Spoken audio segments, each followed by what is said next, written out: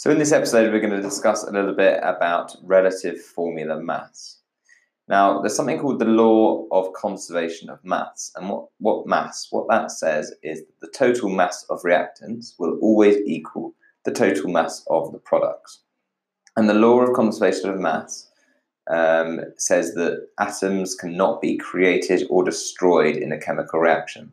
And that's where this idea of the mass of the reactants must equal the mass of the products in any reaction.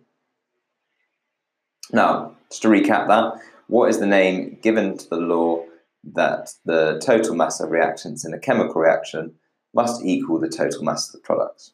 Now remember, that's the law of conservation of mass.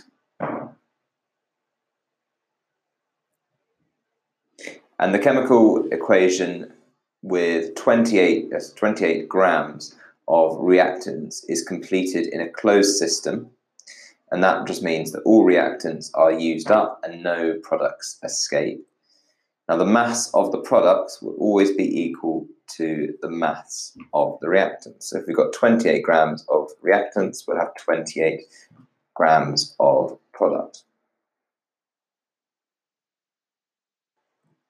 Now, relative formula mass, sometimes known as relative molecular mass, is equal to the sum of all of the relative atomic masses for the atoms in a formula.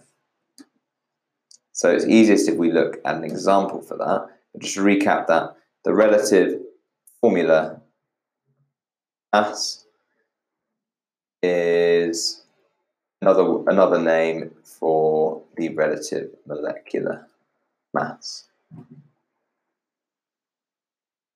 The relative formula mass of a compound is equal to the sum of the relative atomic masses of all the atoms in the compound. The relative atomic mass of an atom is the average mass of the atom.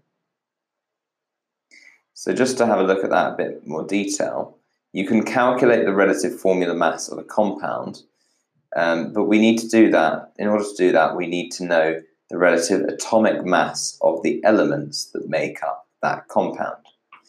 Now, if we multiply the relative atomic mass by the number of atoms that of the element in that compound, we can then add these numbers together.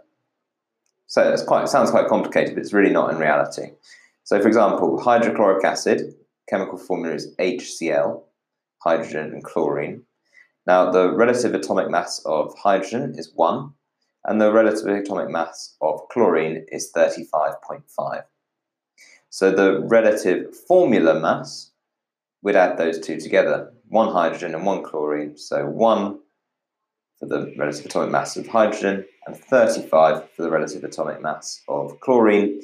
So 1 plus 35.5 is 36.5. So we can say the relative formula mass of hydrochloric acid is 36.5. Another slightly more complicated example. So if we've got sulfuric acid, chemical formula for that is H2SO4, and the relative atomic mass of hydrogen is 1, the relative atomic mass of sulfur is 32, and the relative atomic mass of oxygen is 16. So if we've got H2SO4, we need 2 hydrogens, so that's 2 times 1, and we've got 1 sulfur, so that's 32, and we've got 4 oxygens, so that's 4 times 16. So you add together 1 times 2, 32, and 4 times 16. It will give you a total relative formula mass for sulfuric acid of 98. So remember, the relative formula mass is the sum of the relative atomic masses of the atoms in a compound.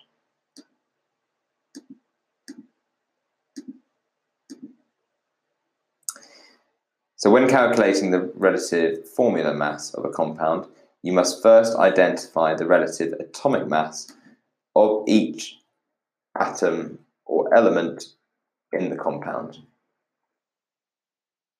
The law of conservation of mass is the total mass of the reactants. It says the total mass of the reactants equals the total mass of the products.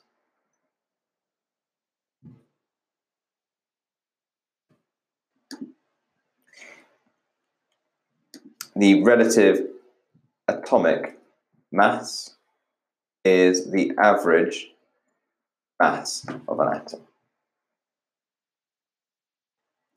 And in terms of relative atomic mass, if we think about the order we need to do in, to work that out for the relative formula mass, we first of all identify the relative atomic masses of each element in a compound.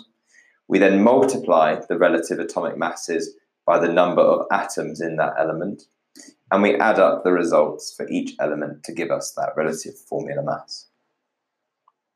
Now, can you remember the other name for relative formula mass of a compound? Well, that is the relative molecular mass.